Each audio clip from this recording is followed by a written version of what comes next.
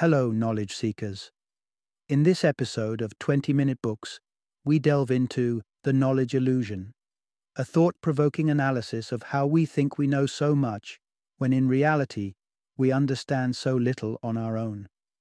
Authors Stephen Sloman and Philip Fernbach tackle the misconception that intelligence is purely an individual pursuit, instead arguing that it's a collective process.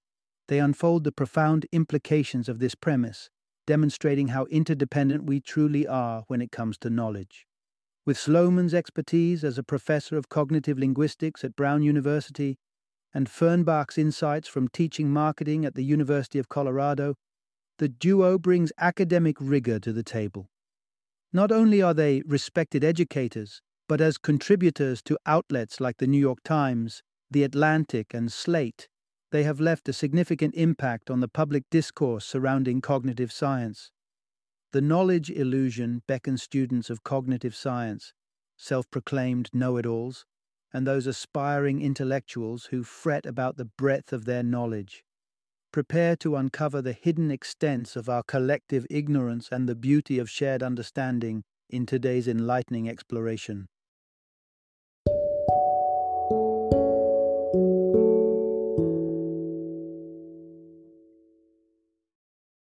The Knowledge Illusion: Why We Never Think Alone. Introduction. Discover the power of collective smarts. Why you're smarter with others. Isaac Newton once said, "If I have seen further, it is by standing on the shoulders of giants." The stories of intellectual titans like Newton or Einstein often paint pictures of solitary thinkers whose individual brilliance moved the needle of human knowledge. Yet this romantic idea of the lone genius isn't quite how intelligence works, at least not human intelligence. The truth is, our mental prowess owes much to the shared cognitive labor of our societies. Without it, our individual thinking abilities would significantly wane. Embark on an exploratory journey with us as we uncover the essence of our collective intelligence.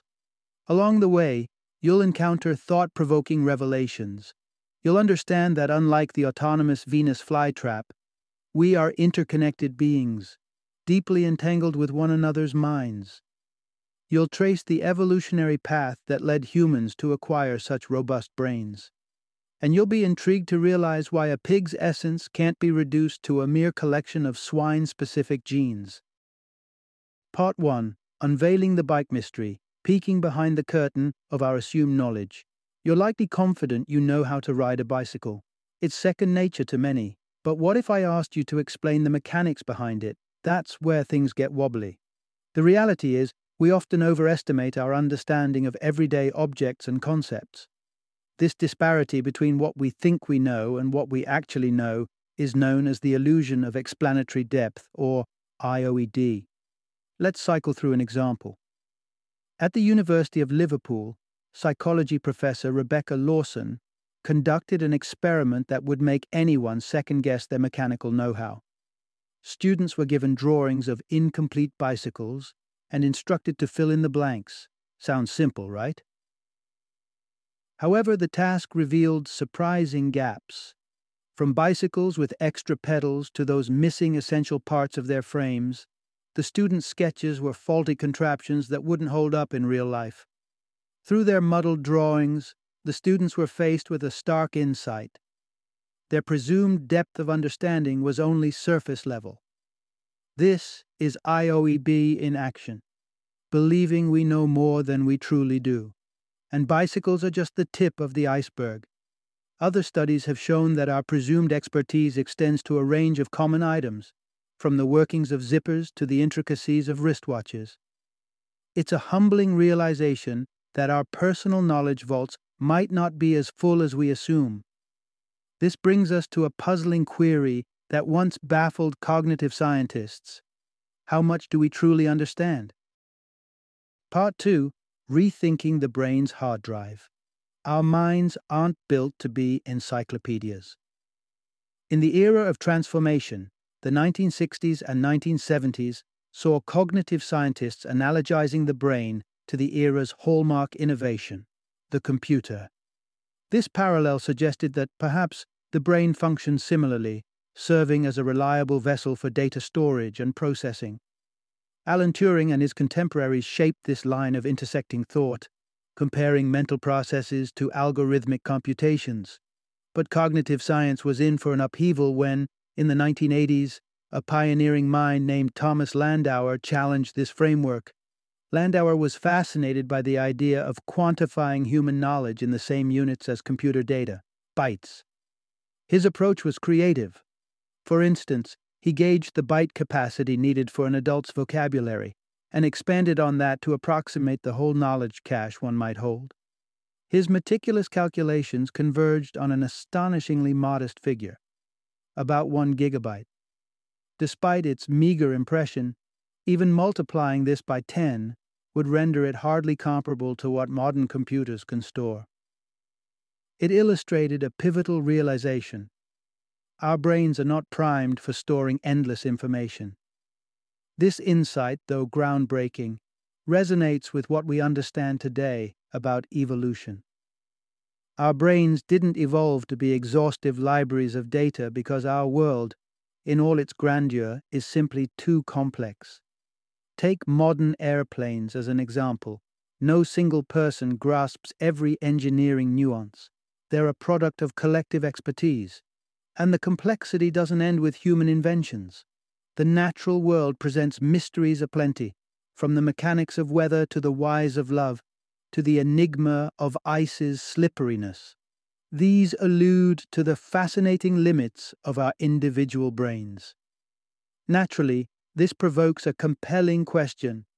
If our brains didn't evolve to store information, what is their evolutionary fort? Part 3. Brains on the Move, Unpacking the Evolutionary Purpose of Our Minds. Let's consider a thought-provoking comparison. A Venus flytrap and a jellyfish. One is rooted and plant-like, snaring insects. The other, an aquatic drifter sporting stinging tentacles. At the core, what sets them apart? It's the capacity for action. This distinction isn't minor, it's critical in understanding the evolutionary trajectory of brains. A jellyfish, equipped with roughly 800 neurons, can do something the Venus flytrap cannot. It can act. Though its neural setup is modest, it provides the ability to capture prey and generally be mobile in its watery domain. The flytrap, lacking neurons, is bound to waiting passively for its meals. Progressing up the ladder of complexity, the number of neurons correlates with an organism's range of potential actions. Insects buzz around with thousands of neurons, managing feats like flight. Rats, boasting millions of neurons, exhibit more sophisticated behavior including nest building and navigating mazes. Humans stand on a towering neuron pinnacle with billions, which propel us into realms inconceivable to simpler beings, like orchestrating a symphony or exploring the cosmos. Despite these vast neural leaps, at its essence, the human brain evolved with one central purpose, enabling action, akin to why that jellyfish boasts its modest neural network. Beyond the rich tapestry of neurons and the broad spectrum of actions they enable, what elevates humans above other creatures? Causal reasoning could be the key. We navigate the world not only by forecasting the outcomes of present actions, but also by deducing the causes behind current situations through diagnostic reasoning. This ability, imperfect as it may be, allows us to untangle the complex web of causality that shapes our world. Indeed, humans may be unique in this sophisticated level of reasoning. As we journey deeper, we'll explore how this distinct capacity for diagnostic reasoning has positioned us to flourish in a world that rewards insightful action. Part 4. Stories as a Bridge, Connecting Cause and Effect in Our Understanding. Let's ponder a Yiddish anecdote about a clever shopkeeper confronting vandals. After repeatedly finding graffiti on his storefront, the shopkeeper begins to pay the culprits, first generously, then meagerly, until they lose interest in their paltry earnings and cease their vandalism. This tale isn't just a wry reflection on human behavior, but also a commentary on the challenges of diagnostic reasoning, breaking down effect to root cause. If the vandals were confused about their motives, you can imagine how tricky it is for us to navigate causality. Predicting the outcome of a cause is typically intuitive. For instance, we understand that poor eating habits might lead to health issues, but it's often a brain teaser to deduce the underlying cause from observed effects, the same way it would be to link abdominal pain specifically to an ulcer without further evidence. Despite its complexity, it's the human capacity for diagnostic reasoning, understanding the why behind the what, that's been instrumental to our evolutionary success. This form of reasoning, intricate and nuanced, sets us apart from other species and is a cornerstone of myriad human achievements, from medical diagnosis to the pursuit of scientific knowledge. Another insight from our Yiddish narrative highlights the unique power of storytelling. Stories are not mere entertainment. They serve as the framework through which we seek to understand causal relationships. Through stories, humans trace origins, as seen in creation myths like the Genesis, and project futures, as envisioned through science fiction and dreams of utopias. These narratives tap into our ability to contemplate counterfactuals, the what-ifs of life. They encourage us to consider alternatives and drive change. Without this narrative-driven cognitive leap, the transition from monarchies to democracies might never have occurred, and astronauts' boot prints would be absent from the lunar surface.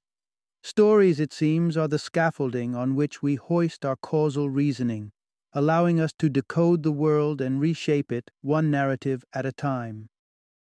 Part 5. Our Dual-Track Minds. Navigating the Intuitive and the Deliberative. Consider a brain teaser. Name an animal that starts with the letter E. Doubtlessly, elephant springs to mind for most, as if on cue. This reflects the intuitive groove of our cognition, quick, effortless, and often reliable. But our minds don't just operate on autopilot. There's another gear to our thinking: deliberation. Understanding the routes our minds take can explain a lot about our cognitive landscape. When faced with questions or challenges, we engage in either intuitive reasoning or its slower counterpart, deliberation. The speed of your elephant answer is a testament to intuitive reasoning at work, the same process that sometimes tricks us with the illusion of explanatory depth. Intuition is often a dependable ally, getting us through daily interactions without much fuss. However, it's not infallible. For a mental workout, let's try this puzzle. A bat and a ball cost $1.10 in total. The bat is $1 more expensive than the ball. What's the cost of the ball? The quick, intuitive shot might be 10 cents. But pause and calculate, and you'll find the correct answer: 5 cents. Many of us default to intuition because it's streamlined for everyday life. But when complexity escalates, say when delineating the components of a bicycle rather than simply cycling, intuition can skid to a halt, and deliberation must take the handlebars. Now, if you approach the bat and ball problem methodically and untangled the correct answer without haste, then you may have a predilection for deliberation. Those who deliberate crave details and are seldom swayed by the illusion of explanatory depth. It's not necessarily that they have more knowledge. Rather, they are more mindful of their knowledge limits. They'd likely admit up front they're not bicycle design experts. In stark contrast to the personalized nature of intuitive hunches, deliberation thrives on communal cognitive effort. Even amidst solitude, a deliberative mind debates with an inner community of knowledge, an internal dialogue reminiscent of an exchange between individuals. As we will explore, this tendency to externalize cognitive tasks reveals profound insights into the ways we scaffold our thoughts with the support of our communities, enriching and deepening our capacity for understanding.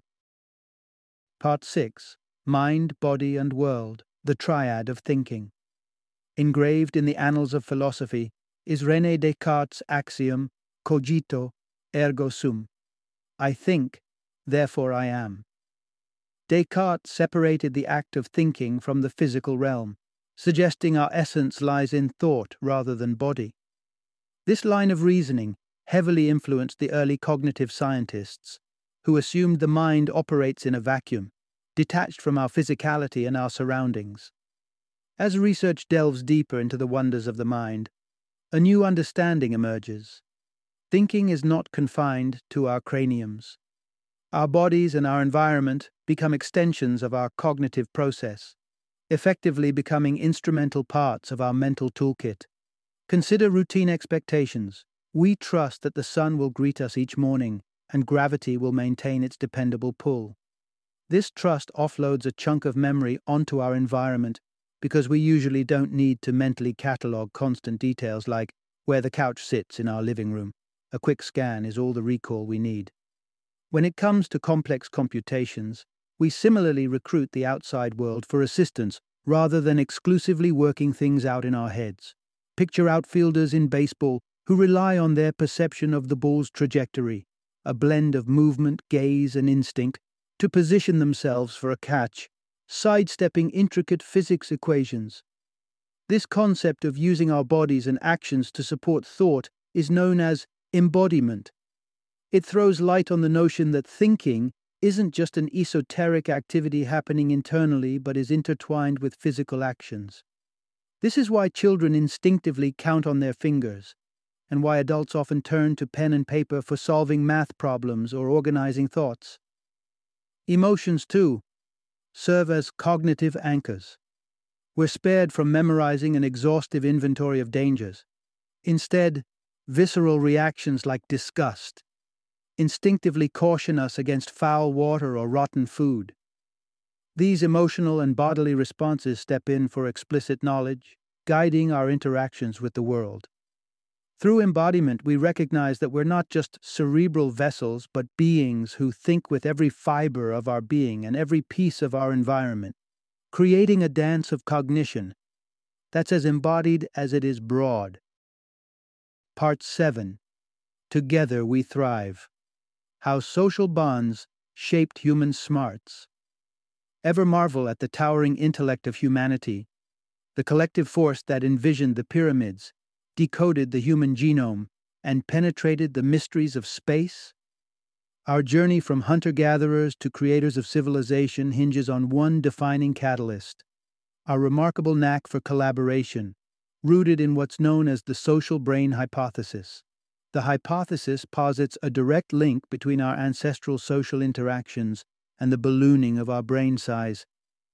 Primitive survival in groups meant tackling challenges that demanded increasingly sophisticated cognitive solutions.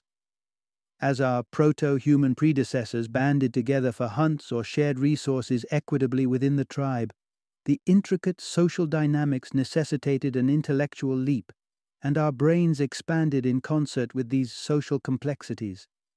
Anthropological evidence, like that gathered by Robin Dunbar, lends weight to this theory. Observations show a compelling pattern across primate species. Larger social groupings tend to equate to larger brains. Our multitude of neurons, thus, seem to have blossomed alongside our ancestral cliques and communities. The impact of communal life on our species wasn't just a matter of brain size. It sculpted us into master collaborators, setting the stage for the division of cognitive labor. Consider the contemporary construct of a house, an edifice that would crumble in the absence of specialized skills ranging from architecture to plumbing. Each practitioner contributes essential expertise, and while a generalist might cobble together a rudimentary shelter, only through combined specialized knowledge do we achieve the comfort and security our homes afford us. This specialization is made possible not just because each task carves its niche, but due to shared intentionality. Every electrician, every bricklayer, every carpenter plays their part towards a common crescendo: the construction of a house. In this choir of collaborative endeavor, from the sleek devices in our pockets to the rockets piercing the heavens, two human faculties play a leading role: the division of cognitive labor and our shared intent. It is these twin threads of collective intelligence that weave the tapestry of our species' spectacular feats. Part 8. Between Tools and Partners. Why Machines Can't Align with Our Goals. Imagine the scenario: a driver, fully reliant on GPS navigation, veers off course and ends up marooned in a lake. Absurd as it may sound, this kind of mishap isn't as rare as one might hope. It begs the question, where does the fault lie? With the tools we've grown to trust almost unconditionally, or with us for anthropomorphizing them? As humans, we're innately adept at integrating tools into our routines, using them as seamless extensions of our own bodies. Think about how naturally you might wield a pen. You sense the ink flowing onto the paper, not the grip of your fingers. Modern technology, however, has morphed into a domain beyond traditional tools. Our gadgets converse, guide, and update themselves as if they possess a will of their own, veiling their true nature as inanimate objects. This blurring leads us to mistakenly ascribe to these devices the human ability to share intentionality and understand our goals. But even the most sophisticated navigation system doesn't truly want you to reach your destination. It's devoid of desires and purposes. A GPS can't aspire or align with objectives. It simply executes calculations. And when that uncritical obedience leads you astray, it's a stark reminder. Technology can't partner with humans in the genuine sense. Looming over these misunderstandings is the specter of a superintelligence, a machine or system so advanced that it overshadows human intellect, potentially endangering humanity itself. Thought leaders like Elon Musk and Stephen Hawking have sounded the alarm, fueling dystopian visions of a technology-triggered downfall. But for all the apprehension, the emergence of such an entity isn't a pressing threat. The secret source to our cognitive evolution, collaborative instincts, and intentional alignment remains outside of machine capacity. Computers process data at staggering speeds, but they lack the grounding in shared purpose that propels human societies. We're a long way from engineering devices that genuinely encapsulate our collaborative spirit and willingness to converge on common aspirations. As it stands, we might do well to shake off our over-reliance on mechanical minds, enchanting yet limited, and revisit the depths of our own interactive, intention-sharing brilliance. Part 9. When technological terrors take root, challenging the tide of anti-science fears. It's in our nature to fear the unknown, and the swift march of technology often blares like an alarm through our collective comfort zone. The thought of a super-intelligent AI, while far-fetched, can indeed be chilling. But a line exists between rational caution and irrational fear, the latter stirring anti-scientific sentiments that can be tough to dissipate. Take the case of genetic modification, which ignites widespread trepidation despite its potential benefits. For many, the dread surrounding genetically modified organisms, GMOs, is as visceral as aversion to pathogens.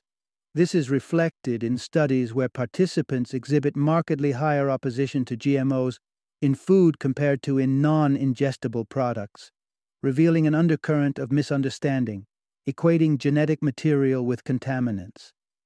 Addressing such fear isn't straightforward. Walter Bodmer's deficit model suggests that apprehension towards novel technologies is rooted in a lack of understanding. It proposes a seemingly logical remedy: bridge the knowledge gap, and people's unfounded worries should wane. Yet despite earnest efforts to educate, resistance to GMOs remains stout. Why? Because even as we clarify that introducing a pig gene into an orange tree won't spawn piggy oranges but fortify them against diseases, the misconception prevails. At the heart of this issue are our flawed causal models. Common practices like cranking up the thermostat to heat a house rapidly demonstrate our intuitive leaps. The connection feels so logical. If more faucet twist yields more water, why shouldn't more thermostat lead to more heat? Though factually wrong, the intuition is potent. The same faulty models ensnare our perceptions of GMOs. They trip our imagination, conjuring absurd scenarios where genes impart their source's attributes, a misunderstanding that remains stubbornly resistant to correction. In this landscape, pulling up the weeds of anti-scientific sentiment turns out to be as much about nurturing a deep, nuanced understanding of cause and effect as it is about confronting the phantoms of science fiction become perceived science fact. Part 10. Escaping the Echo Chamber. How Causal Thinking Can Combat Groupthink. The annals of history are shadowed by the question of how ordinary people could support regimes like those of Stalin, Mao, or Hitler. These leaders, whose orders caused untold suffering, seemingly commanded the unquestioning backing of the masses. The phenomenon, known as groupthink, sees communities harmonize their beliefs to the point where dissent becomes inconceivable. This uncritical conformity can lay the groundwork for some of history's darkest chapters. To steer clear of such collective blunders, one countermeasure is fostering deeper comprehension of governmental policies. In essence, work on grasping the principles or acknowledge the limits of our own understanding. An investigation carried out by the authors throws light on this very prospect. Participants were asked to critique or endorse an array of policies like sanctions on Iran, and then to explain the causal underpinnings of their anticipated outcomes.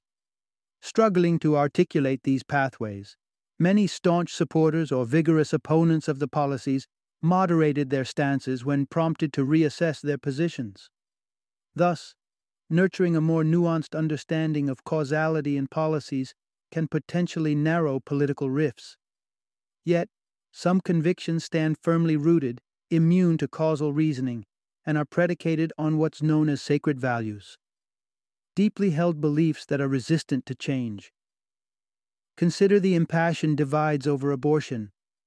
Activists on either side are driven less by policy outcomes and more by indelible principles. Politicians, attuned to this dynamic, may opt to sidestep complex policy details in favor of rallying speeches that invoke sacred values, a strategy that can sway voters without delving into the nitty-gritty of legislations. But this shorthand approach has a flip side, as it can divert attention from critical examination of the policies themselves. In this context, appreciating the power of causal reasoning and recognizing the manipulation of sacred values become crucial tools in the hands of an informed electorate, helping to illuminate political discourse with a clarity that can transcend the simplicity of groupthink. Part 11. Redefining Intelligence. Embracing Collaboration in Learning and Thinking. Martin Luther King Jr. and Albert Einstein. Names that resound as paragons of individual brilliance in civil rights and physics, respectively. Yet, the narratives often gloss over the integral collaborations and preceding groundwork that made their achievements possible.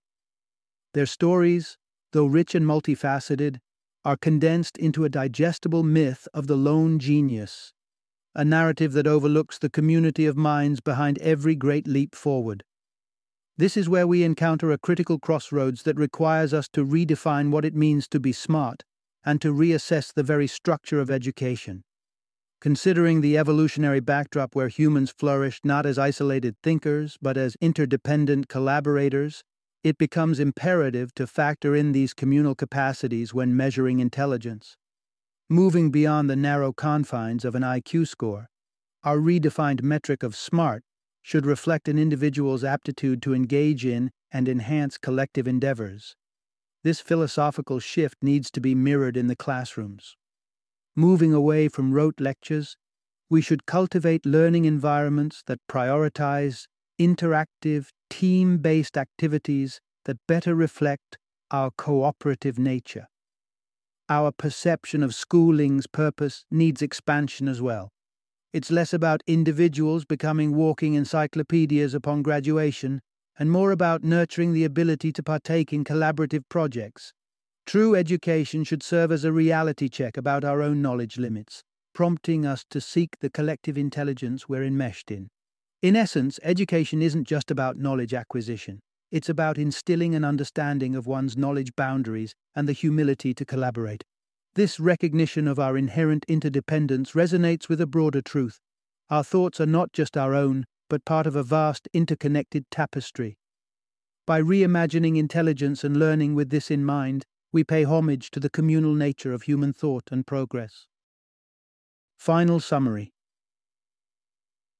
If you're convinced that you're well versed in the workings of everyday objects or complex concepts, you might be surprised to find that our perceived knowledge often overshadows our actual understanding. Contrary to treating our brains as vessels of vast information, like computers, we're actually wired for something quite different: collaboration and community. Our success as a species isn't a testament to individual genius, but rather to our shared cognitive efforts and our capacity for joint intentionality. Yet our sense of intellect often suffers from illusions, even as we navigate a world where machines cannot align with our intentions and anti-scientific sentiments challenge our advancements. Groupthink can blind us, while the invocation of sacred values by politicians can oversimplify intricate issues. To counter these hurdles, a rethinking of what constitutes smart is essential.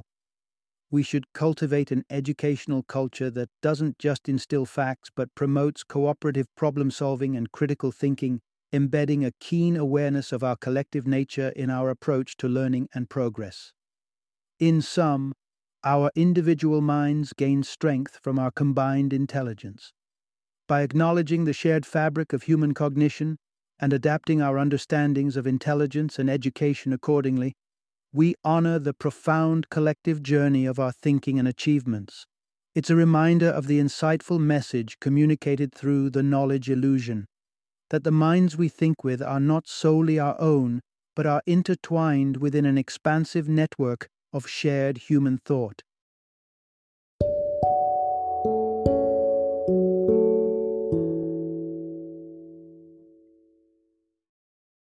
Thank you for joining me today on this journey of learning and discovery as we explored the insights of another thought-provoking book in our growing library of knowledge.